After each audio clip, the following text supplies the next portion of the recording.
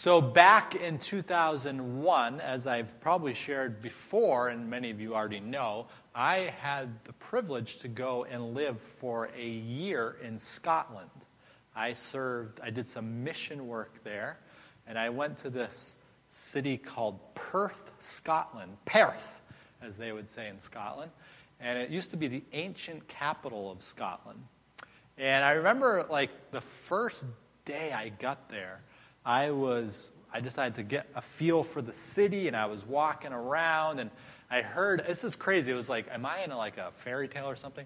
I heard bagpipes playing in the distance. And I walked down to the River Tay, which goes through the city of Perth. And literally there was just some dude standing on the riverbank playing bagpipes in all of his tartan wear. I was where am I? What is this all about?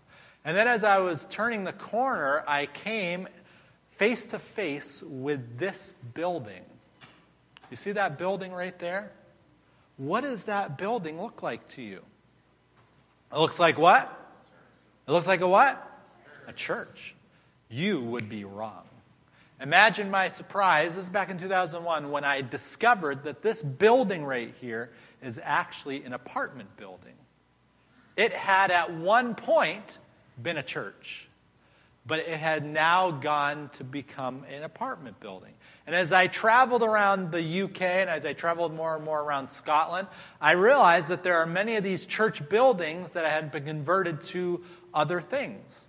They had been, if I can put it in these terms, they had been deconverted to other things. Apartments, restaurants, this, that, and the other. Down in Portland, there's places like this now as well. I know there's an Italian restaurant, right, in downtown Portland that used to be a church building. And it's just a really sobering thing to think about. Because the reality is, many of these places in Europe and increasingly in the United States are becoming more and more secular. More and more people are turning away from organized religion. I just came across an article last night, just published yesterday from the BBC called Tomorrow's Gods, What is the Future of Religion? And it started kind of talking about the landscape of religion, especially in the Western world. What they don't tell you in this article is that religion is on the rise in what is called now the global south, what some people used to call the developing world. But it's on the rise there, and religion has never been bigger. But in the Western world, in the global north, as they call it, religion is becoming less and less and less popular, and fewer people are participating in religion. Notice a few stats. This is kind of like the present landscape of where we are. The present landscape, the number of Christians in Britain decreases by 10,000 persons each week. They say that by 2067, Christians in Britain will be, what is the term that is used there? Statistically invisible. In other words, there will basically be no more Christians in Great Britain by 2067, right, Roland? You know? Yeah, it's just increasingly dying out in the Western world. If you were born after 1984, may I dare ask if you were born after 1984? Raise your hand. If you were born, whoa, more people than I realized. If you were born in 1984, there's only a 10% chance you will attend a church any given week in America. That's pretty staggering. It's great that you're here this week. Praise God. And you're like, oh man, I must be doing something wrong because I'm here today. And I was born after 1984. No. You're the cool people. You are the cool people. But if you were born after 1984, there's only a 10% chance you'll be at a church service. Only 4% of millennials in America attend church. That's crazy. How many of us, raise that hand nice and proudly, how many of us are millennials? Amen? All right. That's right. Well, so only 4% of us are millennials. There's some of us who are right on the line. And then, maybe you've heard this before, but nuns, N-O-N-E-S, not nuns that wear those things on their head and so forth. Nuns, although they might, you don't have to, there's no discrimination. Nuns are statistically now the largest religious group in the United States. What's a nun? Well, when you fill out a survey or you fill out a census or whatever it is, and they ask for what your religion is, there's that little box that says nun. This group is just growing by leaps and bounds such that it is the largest single religious group in the United States of America now. All of this has led, this article I was citing, this author to say, check this out, this is a bold claim, that there is a growing consensus, I don't know who he's talking about, but there is a growing consensus that the future of religion is that it, what? Has no future. Now this guy who was writing this article, I think was maybe writing a little wishfully. I think he was not necessarily coming from a religious background because, as I said, if you go parts of the world, religion and Christianity specifically is growing by leaps and bounds. But nevertheless, here in the global north, here in the West, fewer and fewer people are involving themselves with religion. And can you blame them to some degree? There's many things that go on in the Christian world today, and we won't get into the specifics this particular day, but there are many, many things that we see that have turned off people from Christianity. I could cite for you, as I said, examples. There's greater and greater polarity that's happening in this country. I shared this a few weeks ago as well in my last teaching when I was here. But there's greater and greater polarity. There's greater and greater extremes, and there are more and more people who are doing heinous things in the name of religion. It's a really bad look in today's day and age, what goes on in the name of Christianity. So with all that in mind, I want to look at a couple of passages of Scripture as we start a new teaching this Saturday, this Sabbath, as we start a new little series. Actually, it may be a long series, depending on if I can stick with it. As some of you know, I kind of start things that I don't finish, but that's another story. But there's I don't know how many series I've started over my past 8 years where I'm let's go through the book of Hosea, verse by verse. And 5 verses in, I just abandoned. But anyway, we're going to try it, okay? Amen? We're going to try it. That's why you guys love me, right? So what I'm planning is 28 sermons in this series, okay? No, I'm just kidding. But we're starting this new series called Viral, and the subtitle is Unleashing the Revolution, because there is an absolutely staggering and surprising prophecy that is shared in the Bible's very last book. As I said 2 weeks ago, we kind of talked about the extremes that are taking place in this country. And we looked at some portions in the book of Revelation, and we're going to return there today because there's just, if you weren't expecting it, it comes out of nowhere, and we have to kind of unpack it a little bit to understand what it's saying. But even in the light of all of this death of religion and people writing its obituary and people eulogizing it, there is a shocking prophecy in the book of Revelation that we're going to encounter in a second. Now, before we go there, I want to give you a little context because Revelation, as probably many of you know, talks a lot about the history of the world from the beginning of the Christian age. And it goes all the way down to the very end of time to describe the things that will unfold before, I'm a believer that Jesus will come soon by God's grace. But before he comes, it describes some of the events that will take place. And it actually predicts, it's a little review of what I shared a couple weeks ago. It was not part of this teaching series, but just a little bit of a review. Actually, it was with Mike, as I shared. I don't know if you remember, but when we were there when I was the last time, out of my mouth I said, boy, with all this political stuff going on, it feels like Jesus is coming soon. And I was just it just hung out there. I'm like, oh boy, I don't know what these guys think about Jesus' second coming. I was like, woo. But, Mike does. Mike's a believer. But, it's a mixed group there. We all come from different religious or Christian perspectives. But the book of Revelation, as you unpack it, it makes it look like it's kind of speaking to what's going on right now. And so right before this, it describes this, and I'm just going to use the language because the kids are all gone, the whore of Babylon. That's a pretty graphic image that it gives in Revelation chapter 17. But in the midst of all of this upheaval and all of this craziness, there is this verse that has captured many people's imagination, including mine. And it's a single verse, although it explains it a little bit more as it goes on. And we're going to unpack that as we go through the series. But it's in Revelation chapter 18. Okay, Revelation chapter 18. And it says this. All right, you ready for it? I built it up so much now. But check this out. And after these things, I saw another angel coming down from heaven, having great authority, and the earth was illuminated with his glory. Now that sounds like a kind of a cryptic idea.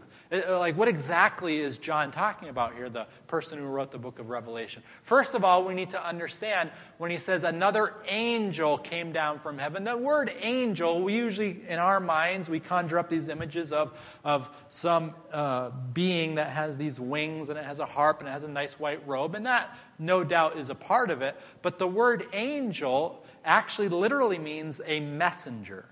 So that's what an angel is. The primary task of angels in Scripture is to deliver a message.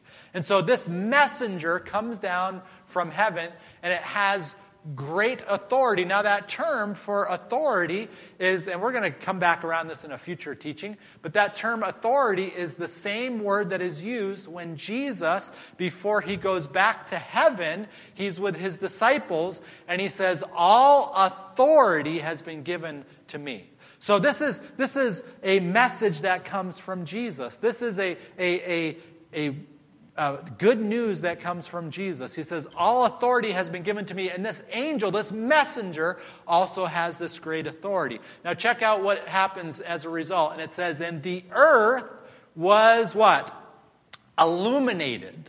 It was lightened. The word literally is like, if we were to look it up in the Greek, it's like photon. It's enlightened.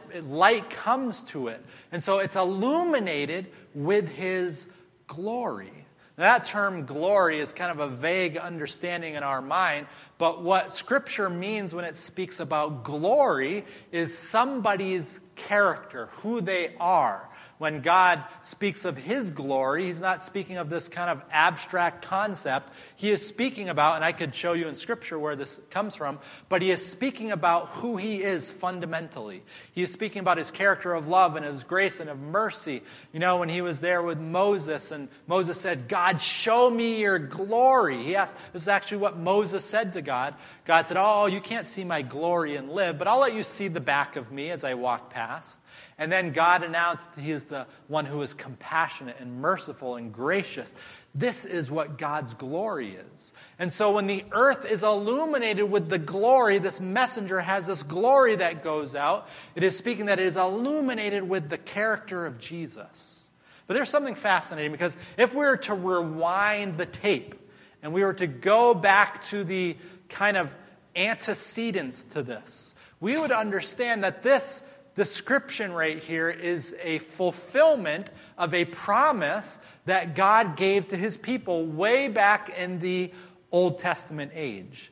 As you know, perhaps, God had a people. He chose a people named Israel to rise up and to proclaim his love, proclaim his goodness, to demonstrate it. He made this promise, and we've talked about this many, many times before, but he made this promise to Abraham. Abraham was called out of Ur of the Chaldees, and he was told by God that he was going to bring him to a land which he would show him, and that he would bless him, and through Abraham, all families of the earth would be blessed. And so Abraham was called to this task. He was called to be a blessing to the world. And this was God's giving Abraham this task to spread his glory, to spread his character, to spread the truth about who he was to the world. Now, unfortunately, Abraham had children, and they had children, and they had children, and they didn't always get it right. And time after time, they pulled farther and farther away from God, and they turned their back on him, and then there were eventually kings, and those kings, they unfortunately led God's people away from him and his ways, and they forgot about his law of love. But God gave this promise to them nevertheless. Check it out in Isaiah chapter 60. Check it out. Isaiah chapter 60, verses 1 through 3. We have these words. Isaiah the prophet, the man who is calling Israel back to God. He says, arise and shine, for your what? Your light has come, and what is the word?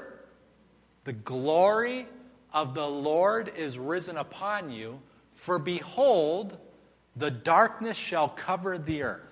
Now, does that sound like a pretty accurate description of what we see right now? I mean, again, we don't have to get into all the specifics or the ins and outs, but there is a lot of unbelievable darkness that is being spread throughout this world, in every corner of the world. Now, there's a lot of good things going on, and that's kind of the dichotomy that's taking place, and we're going to unpack that a little bit more. But I feel like the world is simultaneously getting worse while simultaneously getting better. How's that for hedging my bets? Some people say, well, it's getting worse. Some people say, oh, no, the world is getting better. Like, there's more civil rights and so forth. But I think that people are getting hardened either in their love or they're becoming hardened in their hate. They're becoming more loving or they're becoming more hateful. Do you see that? Because I see that. And again, we could get into some of the specifics. But it feels like, and it's interesting because I've just been reading this book. I just read this book that was detailing, it's called Stamped from the Beginning, and it details the history of racism in America. And the author has basically said that two things are happening simultaneously. In America, we've seen racial progress while at the same time seeing the progression of racism. So it's like they're both going on at the same time. Like people are becoming more racist and less racist at the same time. It's like we see these dual things happening at once. That people are responding more to God while people are turning more away from Him. And we're going deeper and deeper into our commitments to one side or the other. So he says, darkness shall cover the earth, and deep darkness the people. Even God's people, he's saying, are becoming more and more darkened by this inward orientation. But he says, but the Lord will arise over you, and His what? His glory shall be seen upon you. And the Gentiles, in other words, those who are non-religious, those who are not familiar or committed to God, the Gentiles shall come to your light, and kings to the brightness of your rising. So this is a promise that God made to His people. He's saying things are bad now, the darkness is increasing, but God will arise at some point, and His glory will be seen upon His people, such that people around the world will be drawn to and attracted to that light and come into the reality of God's character of love. And that's what Revelation's talking about. Revelation is saying, things are looking pretty bad, but there will come a time. Yeah, Christianity might be dead, people are claiming. Religion is dying. But there will come a time, even though it looks like it's dying, and even though it looks like it's almost on its last legs, there will come a time where this amazing revolution is unleashed. Where God's glory, His character, His love, His mercy, His grace will be on His people, and it will be seen throughout the ends of the earth. This is a staggering promise. This is a kind of a surprising promise that God makes. Now, we're going to, in the next number of weeks, again, the next 32 weeks, we're going to unpack that and say, well, okay, what does that mean? What does that look like? What is the content of it? Who is He speaking of? We're going to unpack those things as we go forward. But for now, I just want us to understand that it's not always going to be this way. That God is doing something, and I'm just going to give you a little sneak peek. It's probably not necessarily all the people you think it is. And again, I can't help but preach future sermons. But you remember the disciples? They came to Jesus, and they're like, hey, Jesus, there's these dudes that are casting out demons in your name. They're not with us. And what does Jesus say? He's like, those who aren't against me are with us. So don't worry about them. They're they may not have the right denominational name.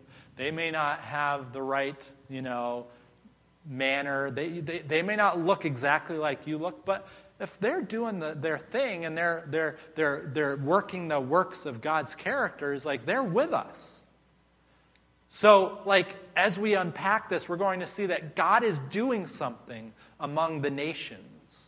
God is working his works of grace, and he's developing people, and he's drawing people, and he is working through people such that there will come a point of critical mass where all those who are living by God's love, they will come out into the open, and people will be drawn to them and say, oh man, that's what God is like. That's who he is.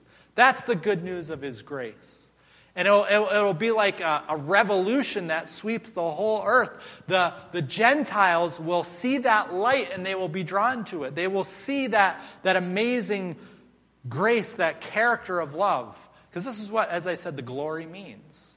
This is what it means to be a part of God's people. This is what it means to be a follower of Jesus, is not simply to believe in truths about him, but to be changed by those truths about him, so that you and I participate in this amazing revolution of love, that you and I participate in this prophetic movement that is the bearers of his image and the reflectors of his love and his light. So that's what God promises to us. That's what he says will happen. He says, yeah, there might be the end of Christianity. That's what one article title said. But doesn't mean it's the end of those who are living out the love of Christ. And as a matter of fact, it's going to be like this rush of amazing revival and amazing character, showing God's character to the world. You know, there's this time in the past where people had been kind of citing the obituary for Christianity. Back in the 18th century, England was just completely sold out to debauchery on all levels.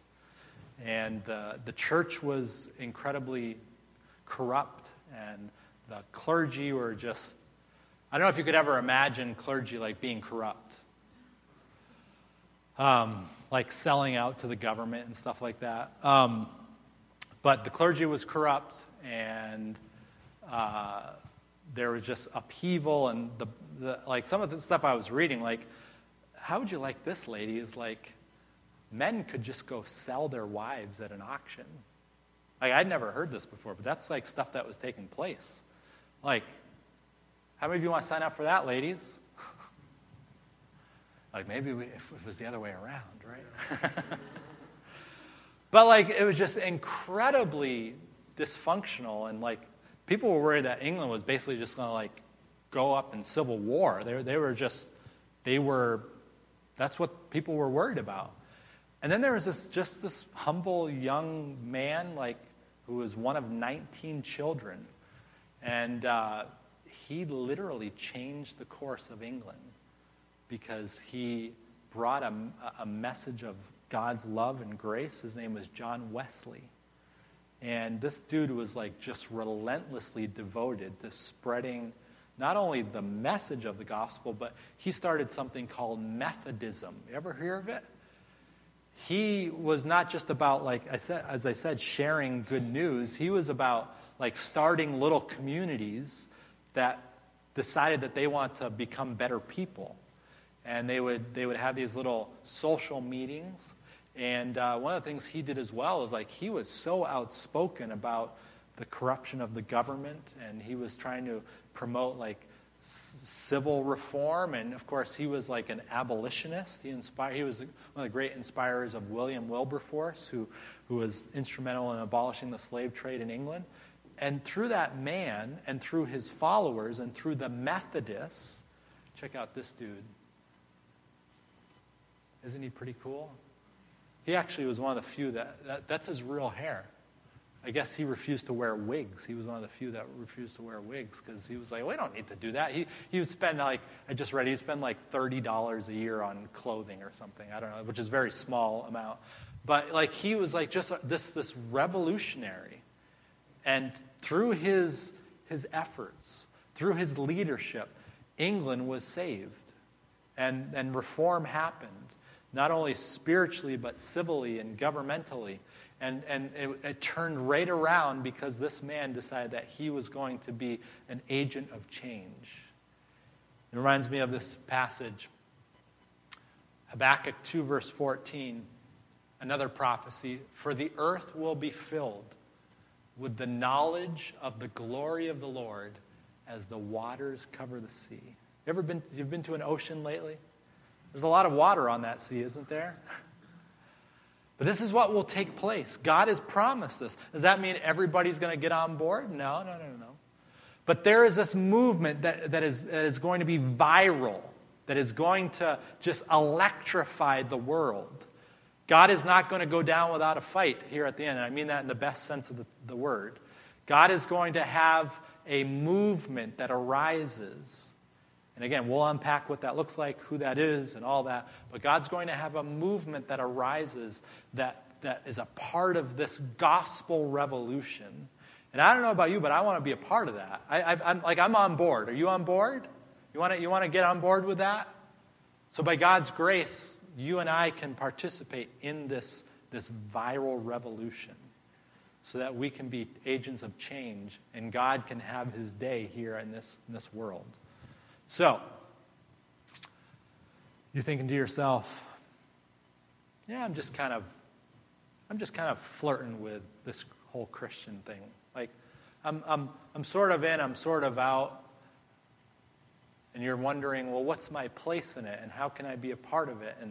And all it takes for you is to lean into community together with us, community together with other disciples, community together with those who are a part of this movement. And I'm not saying we're it, right? Like, hey, we're the John Wesley here, and we're going to do this thing like in Bangor, and it's going to go to the whole world. Like, we don't have those delusions, but we want to be a part of it, right?